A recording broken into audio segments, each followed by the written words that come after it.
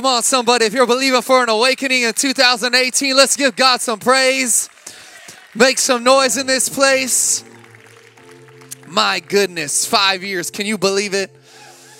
Man, thank you guys for being here. For those of you who have been with us for years, or those of you that are here maybe for the first time ever, we're glad you came to celebrate with us today. My name is Caleb. I'm one of the pastors here.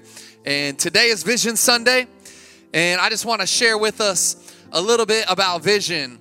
But how many of you know that vision is a picture? It's a picture of what something could be like, of what something could be. But one thing about vision is that vision leaks.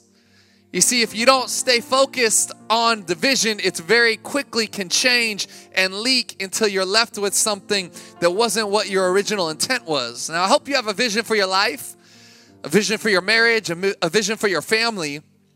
But this idea of vision is something that can leak very quickly. I remember about a year ago, we had a minivan. I was on that minivan life, but let me tell you something. A month ago, moved away from the minivan life. Come on, somebody. I am thankful and grateful. My dad's swag went up, so that's a good thing. But I remember about a year ago, my van was riding really rough, and it wasn't riding well. It wasn't driving well, and I was thinking, man, what's going on with this van? Maybe I need to get it worked on. Maybe there's something wrong with the mechanical side. And then I just happened to check my tire pressure. And my tire pressure, which was supposed to be around 48, the front two tires were a 32 and the back two were like a 26. And then I realized quickly, no wonder it's riding rough. So I filled up all the tires. I drove away, and it was like I was driving a brand new vehicle. Man, it changed everything. Vision leaks. It can leak pretty quickly, and a vision is usually about our future and where we're going, what we want to see. But often what we don't realize is we have to remember the original vision we had in the beginning to continue to walk out the vision that we have for the future. And so I want to look back for a minute at what God put in our hearts when we first started Project Church. See, when we first started, we said Project Church exists to lead all people to find life and freedom in Jesus. That was why it existed. To lead all people to find life and freedom in Jesus. Why? Because this world is in bondage. It's in bondage to the wrong desires this culture would put on it. This world is in chains. It's in bondage to the things of this world that have gotten a hold of it. Materialism. And we have the answer. We know what true life looks like, and we know where freedom comes from, and it's from the person and the Savior of Jesus Christ. And so we have to declare today and every day that we are here to lead people to find life and freedom in Jesus. But how do we do that? How do we lead people to life and freedom in Jesus? Well, we don't have to guess, because the Bible actually gives us a blueprint. Like, the Bible actually lays out, this is how you lead people to life and freedom. This is how you do it. You love people and you make disciples. That's what Jesus told us. He told us they'll know you by your love. His last command to us was to go and make disciples of all nations, baptizing them in the name of the Father, the Son, and the Holy Spirit. So that's our blueprint. But he also said, I will build my church, and the gates of hell will not prevail against it. That's what Jesus said to us. But what's crazy is he uses us, and he chose us to be the hands and feet that build the church alongside of him. He chose you, and he chose me. And so our threefold mandate as a church that we started with is that we would make disciples and we would love people, because that's what the Word of God tells us to do. But we believe that the best way to make disciples and love people is to plant churches. So that's why 5 years ago, the opening Sunday of Project Church, it was January 27th of 2013. I stood on a stage that did not look like this one in an old bank building. And I declared that we are going to be a church that plants churches, and our next church plant will be in West Sacramento. And let me tell you something. I was just in West Sacramento for the 10:30 service. And in the last 3 months, that campus has grown more than ever before. In fact, 2 weeks ago, they had their biggest Sunday ever outside of Easter in West Sacramento. Why? Because God called us to plant churches, and we are making disciples and loving people through those church plants. And so I can't wait to see. In fact, I spoke it over them today. I said, listen, Easter Sunday, we've already decided we're doing 2 services in West Sacramento. Why? Because we're speaking it out. We're believing for it. This campus is growing, and we're believing for greater growth. Let me tell you, God is doing something, but we have to look back at the vision that God gave us in the beginning to walk forward into the vision that God has us for the future. God has for us for the future.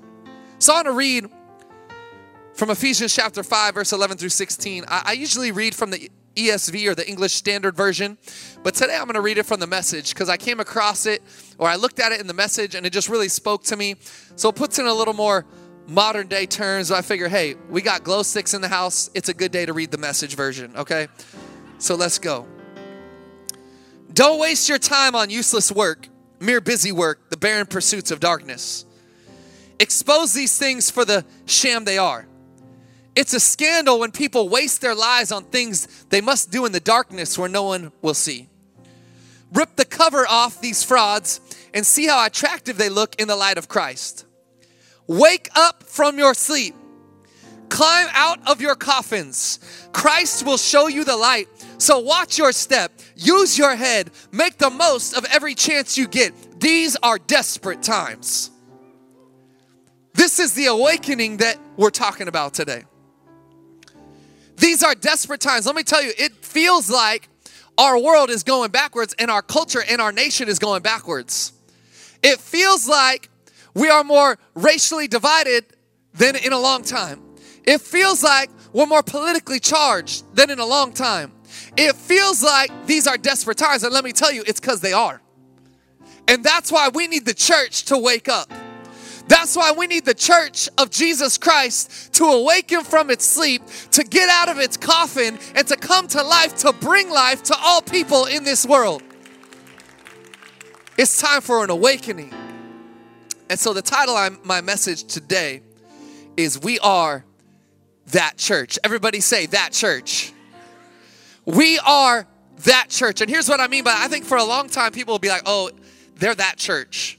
That church that hates everybody, that doesn't let new people in, that isn't welcoming of the outsider. They're that church that's just for a certain specific group of people that look a certain.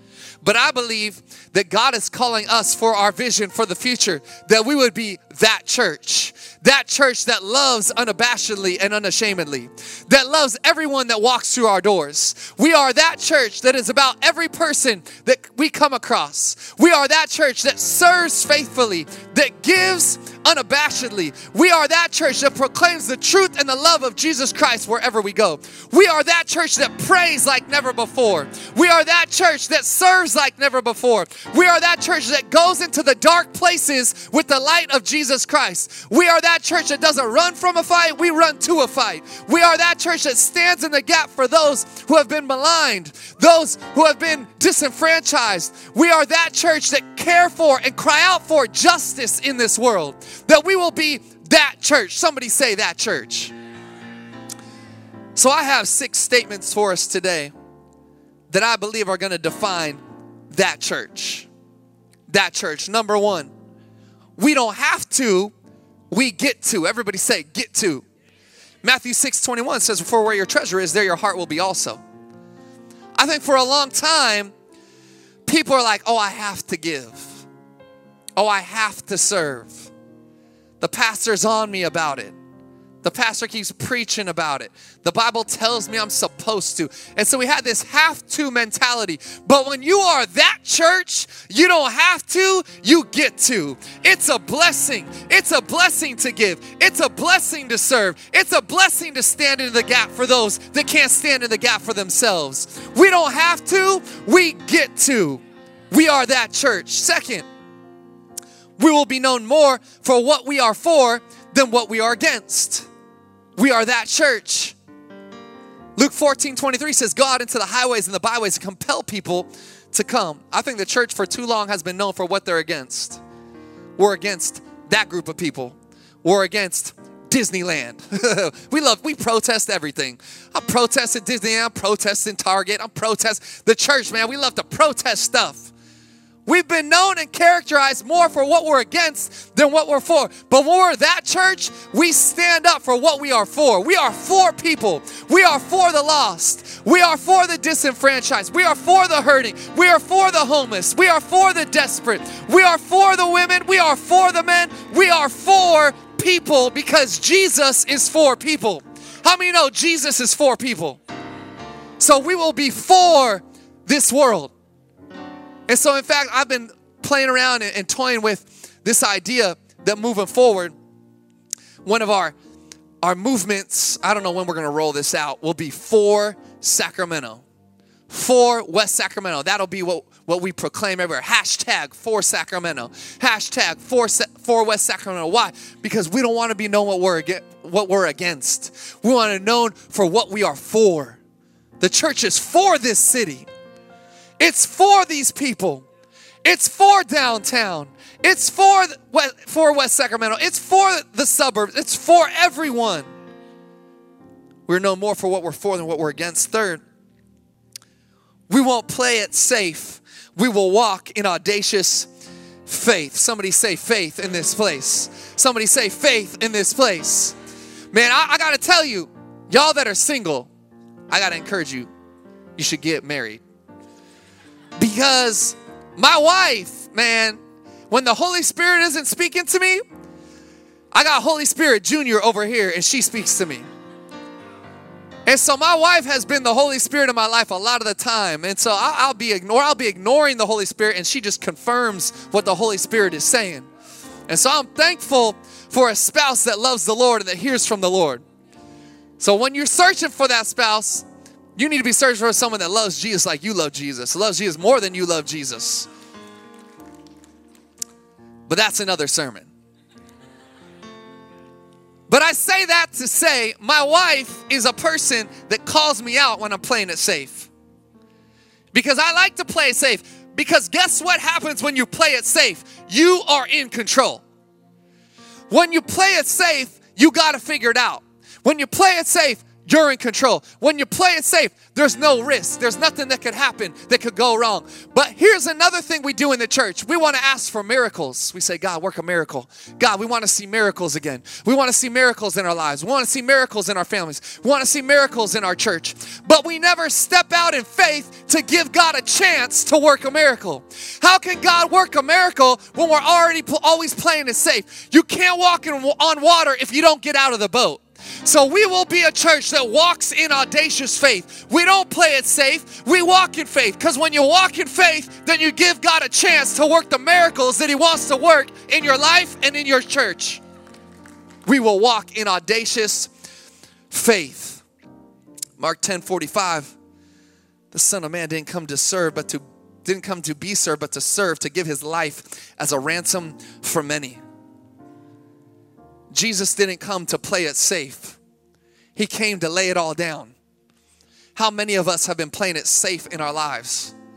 And I want you to hear me in this because I think that one message that we've told the church that was wrong is that what I'm doing up here is more holy than what you do Monday through Friday. That this job is more holy than your jobs. But I'm here to tell you that what you do Monday through Friday is just as holy as what I do when I stand up here and preach from God's word. You want to know why? Because every day God has placed you and called you to a specific place in your job, to specific people, and you are there to be a light in the darkness. Right now I'm up here and I'm proclaiming light, but I'm in a sea of light. I'm in a sea of light in this room. So what you're doing is just as holy. It's just as powerful. And God, you may not be where you want to be. Your job is, you're like, this isn't exactly where I want to be though, Caleb. Well, guess what? It's where God's placed you right now. It's where God's called you for now. So do the most with what he's given and what he's put in your hand. Be faithful with the small things. I believe he'll give you greater things. But it is holy. Whatever you're doing right now, whatever your job is, it is holy. Walk it out like a call. Walk it out like it's your purpose. Walk it out with greater faith. But guess what? The church is built not on the talents of a few, but on the sacrifice of many. If this church is going to continue to be a light in the darkness, to continue to take back what the enemy has taken from us, to continue to proclaim the truth of the gospel and the good news of Jesus Christ, it is going to take all of us in this place coming together, serving, walking out audacious faith, and giving of ourselves sacrificially. You know, you can play it safe and just show up. We live in a consumer Christianity culture. You can play it safe and just show up and just chill and take it easy. But number 4 today is this.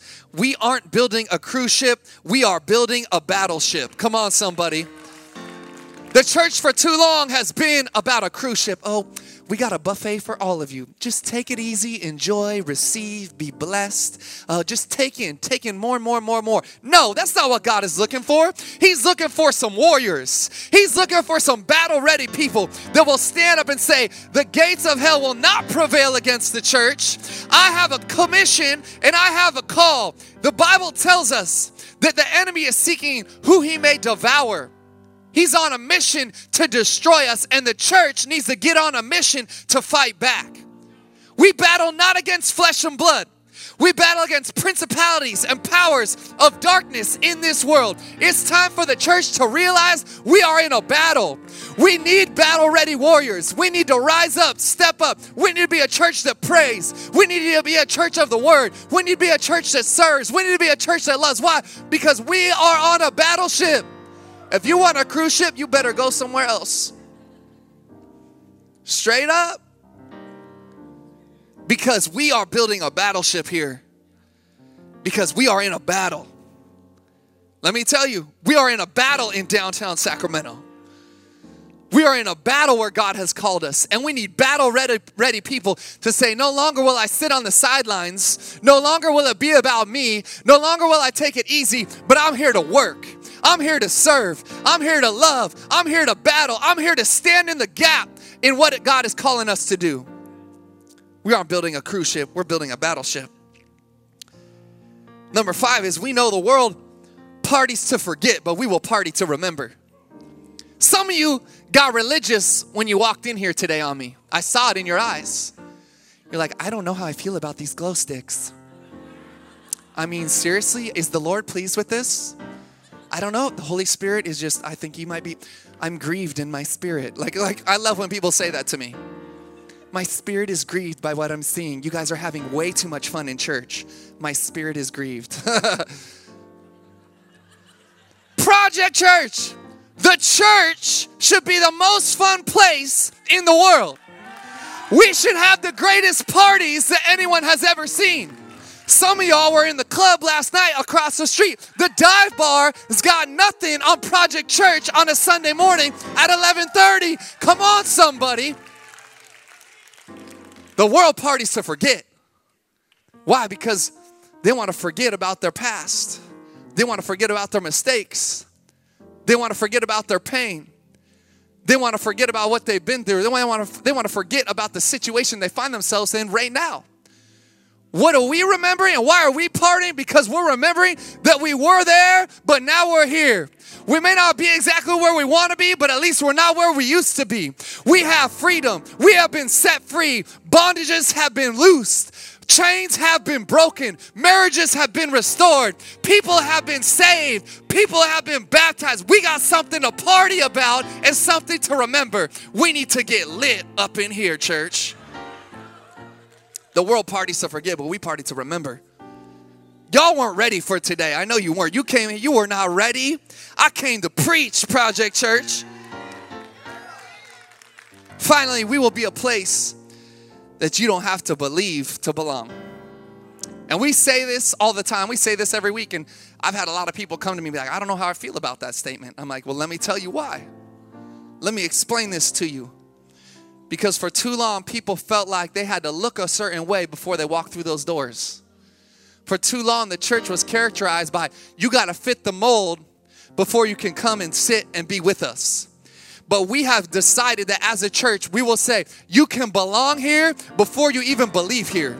You can belong just as you are, in your mess, in your junk. You may be just beginning this faith journey. You may not even know how you feel about this faith journey. But let me tell you something. You can belong in this church. You can be a part of this family. But hear me, in this church, our heart and our belief is that they would believe, because we believe that Jesus is the way, Jesus is the truth, and Jesus is the life, that no man comes to the Father except through him. Jesus is the only way to heaven. Jesus is the only way to the Father. So our heart and our goal and our mission and our vision and our purpose is that people would believe, but they can belong first. Because what I found, we try to change people. We try to fix people. You know who the best change agent, the best fixer out there is? The Holy Spirit.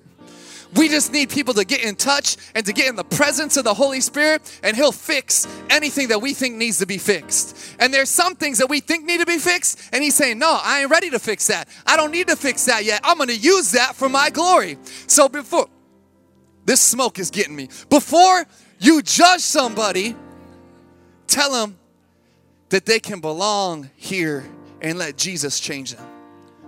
You aren't here to change anybody. Jesus changes people. I don't change anybody. Jesus changes people. It's about him. So, I'm going to close right now. I've never told our church this, but I'm going to tell you, because here's what I believe. Sometimes God puts things in our heart, and we got to speak them out before we can walk them out. And I think there's some people in here that God has put something in your heart. You've never spoken it out. And as a result, you're not walking it out. You haven't verbalized it. You know why we don't verbalize things? Because we're afraid. Because of fear. Because of hesitation. Because of what people might think. Because of what people might say. And some of y'all are going to think this is crazy. But 6 years ago, Chrissy and I were praying, and the Lord spoke to us and told us that we were supposed to plant a church. 6 years ago. We didn't know what this church was going to look like. We just knew God put it in our hearts to plant a church. We didn't even know where at the time. And then God brought me to this passage in the same time frame. I was reading in the Bible. I came across John chapter 1, and I came to this passage in John 1, and I'm reading in John 1. And it says that Jesus had 72 disciples with him. So I know he had 12, and we just think about the 12, and those were his close disciples. But he had more than that. It said he had 72 disciples with him. And he said, I'm going to send you out in pairs of 2 to go and to preach my gospel and my name to all different towns and cities around this area, around this region. And so I'm reading it, and I'm really good at math, guys. So I figured out, I'm kidding. I figured out half of 70, because he sent them in pairs of 2 to 72, or 72 of them in pairs of 2 to all different locations. That means he sent them to 36 different locations. And the Lord spoke to me right then in that moment and said, Caleb, I'm calling you and speaking to you that you are to plant 36 churches.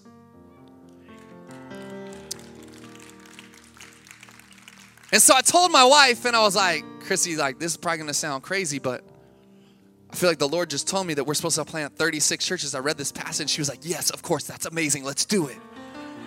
If you don't know my wife, you know that there's 9 gifts of the Spirit. One of them is faith, and that is her number 1. And she was like, yes, amen. That's what we're going to do. That's God's call on us. Yes. She's like, oh my gosh. I thought you would at least hesitate a minute. And she's like, oh, and not only that, but we should call it Project 36. I was like, oh, that's great, yes. So fast forward 6 months, and we're trying to name our church. We don't know what to name our church, and people are throwing out all kinds of ideas. We had a small team. They're like, City Church, Hipster Church, Skinny Jeans Church, like throwing out all kinds of names. Crazy stuff. Mosaic, we're just throwing out names we'd heard before. Fire Church, like you get burned, it's like awesome. So we had all these crazy names out there, and we're going through them, we're talking about them, and my wife just came to me, she said, Caleb, we already have the name. So what do you mean? She said, God spoke to us. I spoke out Project 36. We're calling it Project Church, a place for people in progress. And I said, you're right. So the team was like, here's our ideas. I go, nope, we already got the name. We're calling it Project Church. So now y'all know where our name came from.